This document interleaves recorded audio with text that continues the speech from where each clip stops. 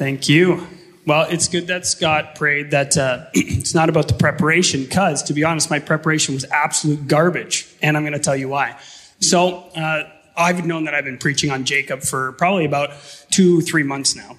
And so obviously I had it in my calendar over the last little while to schedule time to, look into it, start doing it, all that kind of stuff. And every time I would go to do it, I really felt like God was actually telling me, don't really prepare, which for me is not really that scary, because that's kind of how I like to fly most of the time as well. But I did prepare a little bit, so don't worry, it won't be too off track. But I just felt God call me to rest, right? Don't prepare, rest. Right? And so basically what I did was I spent some time just reading over the story of Jacob, specifically when he steals the birthright from Esau, and kind of that 4 or 5 chapters there, and just really letting the Lord speak to me on that story. And through that, even going into yesterday morning, I was like, man, I really have no idea what I'm going to say.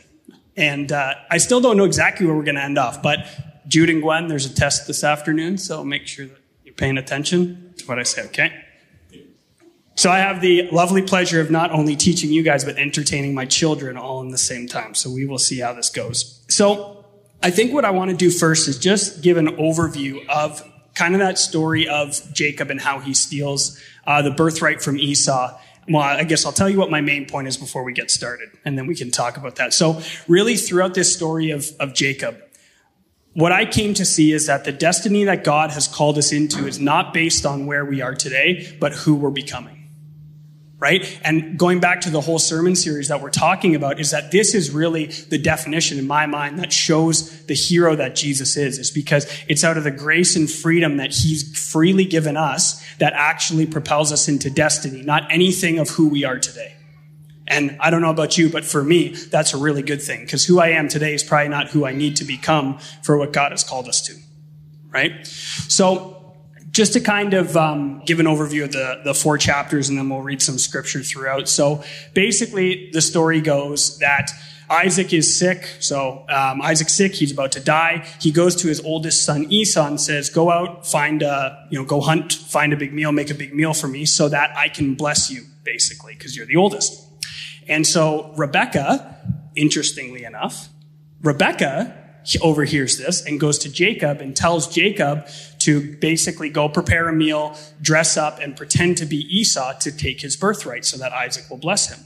Which, just interestingly enough, I never really perceived the story in this way. I always thought, Jacob the deceiver, right? Well, yeah, there's some deceitfulness in Jacob, but the initiator of the deceit was surely not Jacob. It was actually Rebecca, which is an interesting thing, because there's a level of naivety that I see in Jacob in the beginning of this story in his deceitfulness, which I think we can all identify to some naivety in our deceitfulness or our sin sometimes.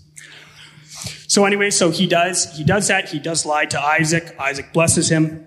Esau realizes, obviously Esau is very mad. He utters words like, if I ever see Jacob's face again, I'm going to kill him. Rebecca hears this and then sends him off to go to his uncle Laban's house, basically to go there for refuge. So he goes there. He finds Rebecca, who he falls in love with, Laban's daughter. And then he says, I'll work for 7 years for you, Laban, if I can have her in marriage. Laban says, okay. Laban then deceives Jacob by giving him his other daughter, Leah, instead of Rachel. Again, interestingly enough, that the deceiver was deceived and he received some of the same treatment that he was doing to Esau. So that happens. There's kind of some interchanges, obviously, between Laban and Jacob. Jacob runs away. Laban goes after him. God then comes to Laban in a dream and says, do not do anything good or bad to Jacob. Basically, leave him alone. And so Jacob keeps on going with his family. And then he comes to going back and entering the land where Esau is. And again, just understanding and acknowledging the situation here is that Jacob knows that Esau's last words basically were that if he ever sees him back in this land, he's going to kill him. And Jacob is freely going there because God called him to go back to this land. So I'm kind of going to stop there, and we'll talk about what happens after that point further down. But I just want to really talk about a couple things around showing that really the thing that God has called Jacob to, right, really precludes him doing anything good or great. And it is actually out of the grace of who God is that he actually calls Jacob into what he becomes. And before we get into that, though, I do want to make a point of something that is very interesting. I'll give credit to my mom for this because she was the one who we were talking about it. So when I was talking to my mom a little bit about Jacob, she said one of the really cool things and interesting things is that later on in the Bible and throughout Scripture, specifically I have a verse from Matthew 22, is that Jesus refers to God as the God of Abraham, Isaac, and Jacob, which is very interesting because Jacob's name in this story actually gets changed to Israel. And so why is Jesus referencing Jacob's name as Jacob and not as Israel, which I would view as the more restored version of who he probably became? So kind of the verse says here, and this is in the context of Jesus is talking to the Sadducees, and basically he says, Jesus replied, you're in error because you do not know the scriptures or the power of God. At the resurrection, people will never marry nor be given marriages. This is when he's addressing them about kind of when we die and, a bunch of brothers die, whose wife is this, basically, that part. But he says they will be like angels in heaven, but about the resurrection of the dead, have you not heard what God said to you? I am the God of Abraham, the God of Isaac, and the God of Jacob. He is not the God of the dead, but the God of the living. And there's many references where God references the God of Abraham, Isaac, and Jacob. He always says Jacob, which is just so interesting from my perspective, because to me what that says is there's always intentionality in the words God uses and that are in the scripture. And there is some level of understanding who Jacob was that kind of sticks with me in the fact that he's referred to as Jacob still. That God doesn't see Jacob as the deceiver, even though he still uses his name and not Israel. That there's just some level of understanding of the process that he went through. That's how I read it, at least. And so, again, not totally what I want to focus on this morning, but really interesting that God refers to him Jesus refers to him as Jacob, not Israel, right? And so I think for us, as we are on this path of becoming who God is calling us to be, is that, we don't need to be who God's calling us to be in 5 years now to start walking in what he has for us, right? So the first part in the story of Jacob that really kind of comes across to me as really important for this whole concept is that, so after Jacob deceives Isaac and gets blessed and is actually starting to run away to Laban's house, that night, this is the verse, a couple verses here that I'll read that says what happens when he sets out on his journey. So, Jacob left and set out to Haran. When he reached a certain place, he stopped for the night because the sun had set. Taking one of the stones there, he put it under his head and lay down to sleep. He had a dream in which he saw a stairway resting on the earth with its top reaching to heaven, and the angels of God were ascending and descending on it. There above it stood the Lord, and he said, I am the Lord, the God of your father Abraham and God of Isaac. I will give you and your descendants the land in which you are lying. Your descendants will be like the dust of the earth, and you will spread out to the west and to the east, to the north and to the south. All peoples on earth will be blessed through you and your offspring. I am with you and will watch over you wherever you go, and I will bring you back to this land. I will not leave until I have done what I have promised you. So a couple things here is that the blessing that Jacob received from Isaac was a blessing that seemed to be meant for Esau and was only given to Jacob because of the deceitfulness of him and Rebekah. Yet, God meets him very soon after this happens and basically confirms the blessing that was stolen. And two, that blessing and the words that God is using there reminds me a lot of the exact same covenant that he made with Abraham. Right? About talking about descendants and a promise of this land, right? And it's just so interesting to me. We have this whole equation, right? If I do this and I'm good here and I do all the Christian things, then therefore there's a blessing for me. Well, this would challenge that subject because out of deceitfulness, out of trickery, out of theft came a blessing from the Lord. And a blessing from the Lord that really is very similar to Isaac and Abraham's blessing. So much so that throughout Scripture, Jesus refers to God as not the God of Abraham and Isaac because Jacob was deceitful. No, he puts Jacob in that group with Abraham and Isaac. And so kind of as I look at this, and look at how is this applicable for my life, is that it's so easy for us to think that the calling of God is a straight line. And I think all of us who have walked this journey for long enough realize that it's absolutely not a straight line. And but us, our actions, our feelings, the things that we choose to do sometimes are very counterintuitive to what we feel that we've been called to do. And just an encouragement that just because we fall short, as we frankly always do, that the grace and freedom that God has given us does not exclude us from the destiny he's called us to, right? And when there's been words spoken over your lives or feelings that you have about what God's called you to, is that that's a promise and a covenant that he's made with you.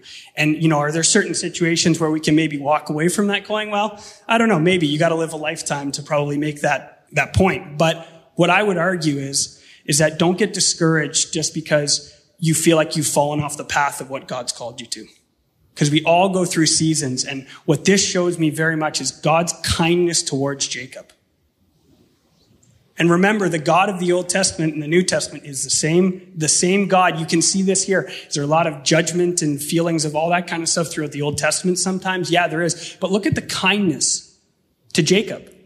Out of sin, out of deceitfulness, the kindness that God meets him and shows him.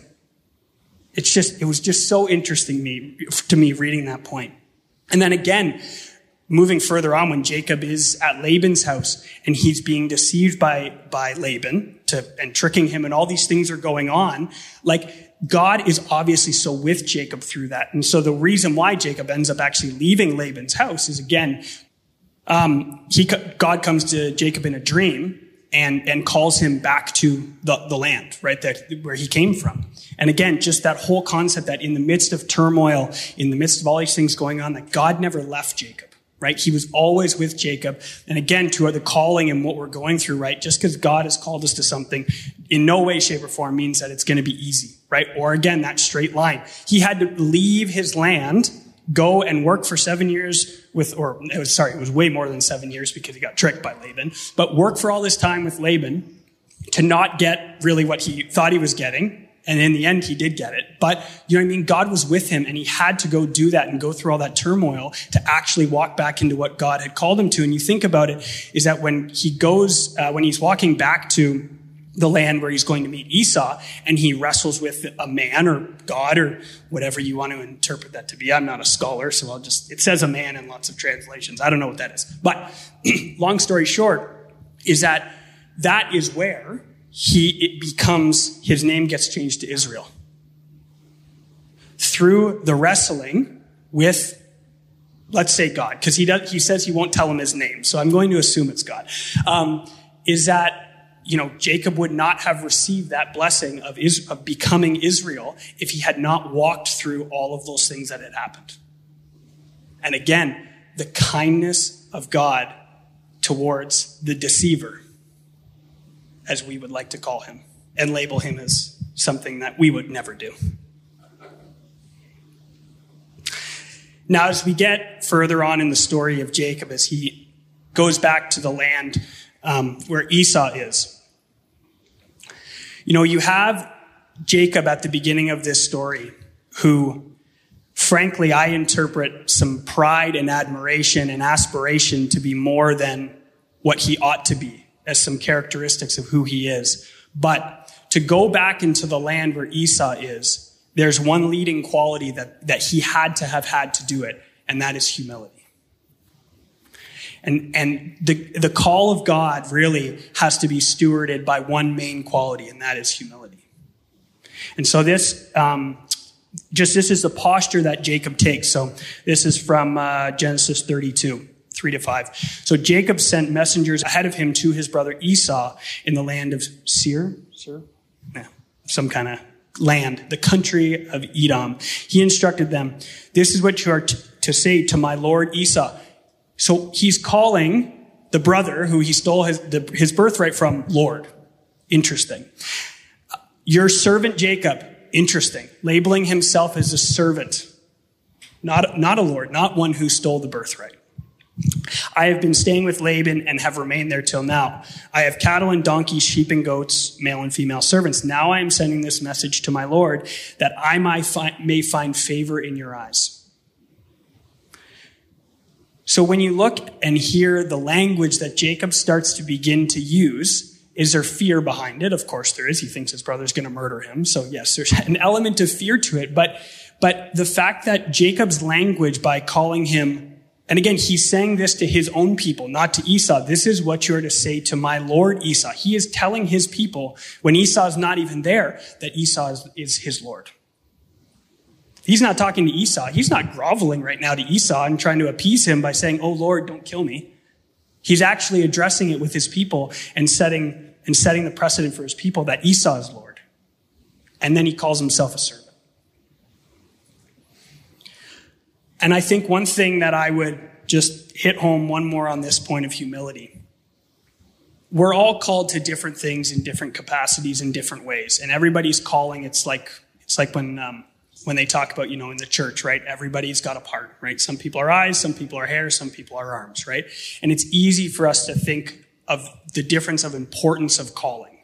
And I think what is really important to guard our hearts against is that just because you might have been called to something, quote unquote, greater or bigger or more grander than anybody else, doesn't mean that is a hall pass to lack humility. Actually, it's a call to have way more humility. So, we talk about calling in the church a lot, right? What am I called to do? All this kind of stuff. Well, we're first called to love and grace. And I would argue almost equally, humility has to follow with those characteristics. So as you walk out your calling or seek your calling, if it's not led by love, grace, and humility, you have a fundamental disconnect with where I believe God would be calling you to do in whatever sphere. Because this is a very, very good, tangible example to show that humility is the leading quality to restoration. Right? And God came to restore. That is the ultimate thing that God came to do, right? He came to restore us in relationship to him. That's what Jesus did. That's why Jesus is the hero, because he came in grace and freedom to give us something we didn't deserve, to restore what he really ultimately wanted for us all along, which is relationship. Right? And as we go, and I'll read some scripture more about what happens with Jacob and Esau, is like Jacob and Esau are like a tangible representation of the restoration that God has for us, for his people, for our relationships, because it's filled with anger and hate in the beginning, which is frankly the posture that our hearts were towards God. Right? We put him on the cross. Right? We did that. We killed him. We didn't want anything to do with him, but he still said, no, I want to build a relationship with you. I want to restore that. So this is some of the scripture that talks about when they meet each other. So Jacob looked up, and there was Esau coming with his 400 men, which probably could have easily murdered everybody that was there. So he divided the children among Leah, Rachel, and the 2 female servants. He put the female servants and their children in front, Leah and her children next, and Rachel and Joseph in the rear. He himself went on ahead and bowed to the ground 7 times as he approached his brother. He went ahead, he went first, he postured himself in humility. But Esau ran to meet Jacob and embraced him. He threw his arms around his neck and kissed him, and they wept. Then Esau looked up and saw the women and children. Who are these with you? He asked. They are the children God has graciously given your servant. There's a lot of actually parallels to the prodigal son parable in that moment right there. Right? There is restoration when somebody took a birthright and an inheritance, left, basically spit on their family, and came back. And what was he met with? He was met with embrace rather than condemnation. Where Esau obviously had the men, the army, to do whatever he wanted to, probably to Jacob, he chose to embrace him. And the one thing that I sometimes really frustrates me about the Bible is I'd love to know Esau's story. Because it is so interesting that all of a sudden, right, we don't hear anything about Esau throughout this whole time. And then all of a sudden he's, coming to embrace his brother. Who knows what happened there? But obviously there was a change in posture. Obviously there is, again, kindness towards Jacob through Esau. And then there's another part here. So obviously Jacob, was giving all these flocks and herds to Esau. But Esau asked, "What's the meaning of all these flocks and herds?" And Jacob says, "To find favor in your eyes, my Lord." But Esau said, "I already have plenty, my brother. Keep what you have for yourself." And so there's like maybe 4-verse gap. And then this is the next thing that comes after that. It says, Esau said, because this is when Jacob's saying that he's going to stay and go to another place. And Esau says, "Then let me leave some of my men with you." "But why would you do that?" Jacob asked. "Just let me find favor in the eyes of my Lord." Which is basically the exact same thing that Jacob said to Esau when he was talking about giving him his flock. So, from that, Jacob really deserved judgment from Esau, but Esau gave him protection. The men that Jacob thought were coming to kill him actually were left for protection. And the reciprocation of Jacob striving to find favor in the eyes of Esau, and then Esau to find favor in the eyes of my Lord.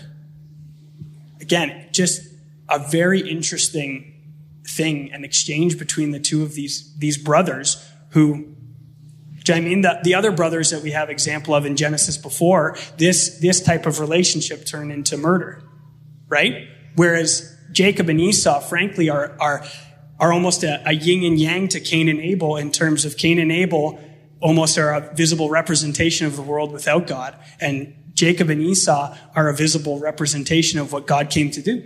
Restore what was broken, not judge and murder and destroy what was broken, which is what Cain did. So, all in all, I think the big thing for me that stuck out from just rereading and getting back into this story about Jacob and really the whole sermon series that the team wanted us to look at is there's aspects of who Jacob was in me.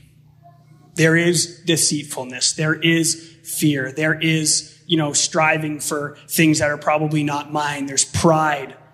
There's all these things that frankly live inside all of us.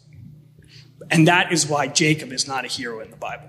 Even though he's talked about as the God of Abraham, Isaac, and Jacob. Jacob is no better and no worse than we are. But it is because of the kindness of God that he was shown and we are shown today that make Jesus and what he did the real hero of Scripture. Because frankly, we don't deserve any of the blessing that we have.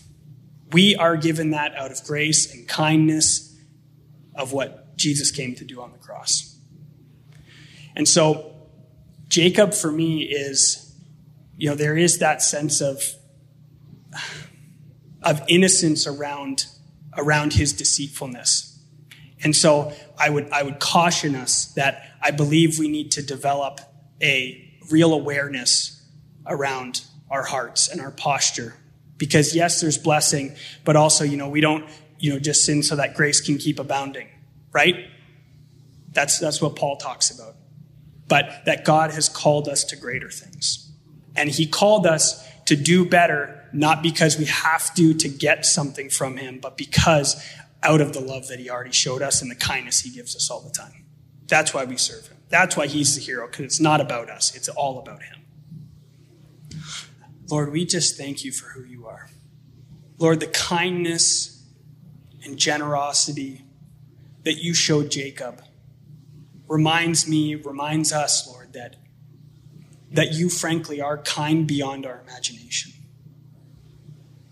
And that Jesus going to the cross and doing what he did is just a confirming and the next step and the next level of that kindness and grace and freedom. But just to be really clear, we know, Lord, that you have been kind from the beginning. That your kindness does not just start at Jesus, Lord. Your kindness has existed since the beginning of time. And we just say and we repent for when we have displayed you to others as a God who is not kind.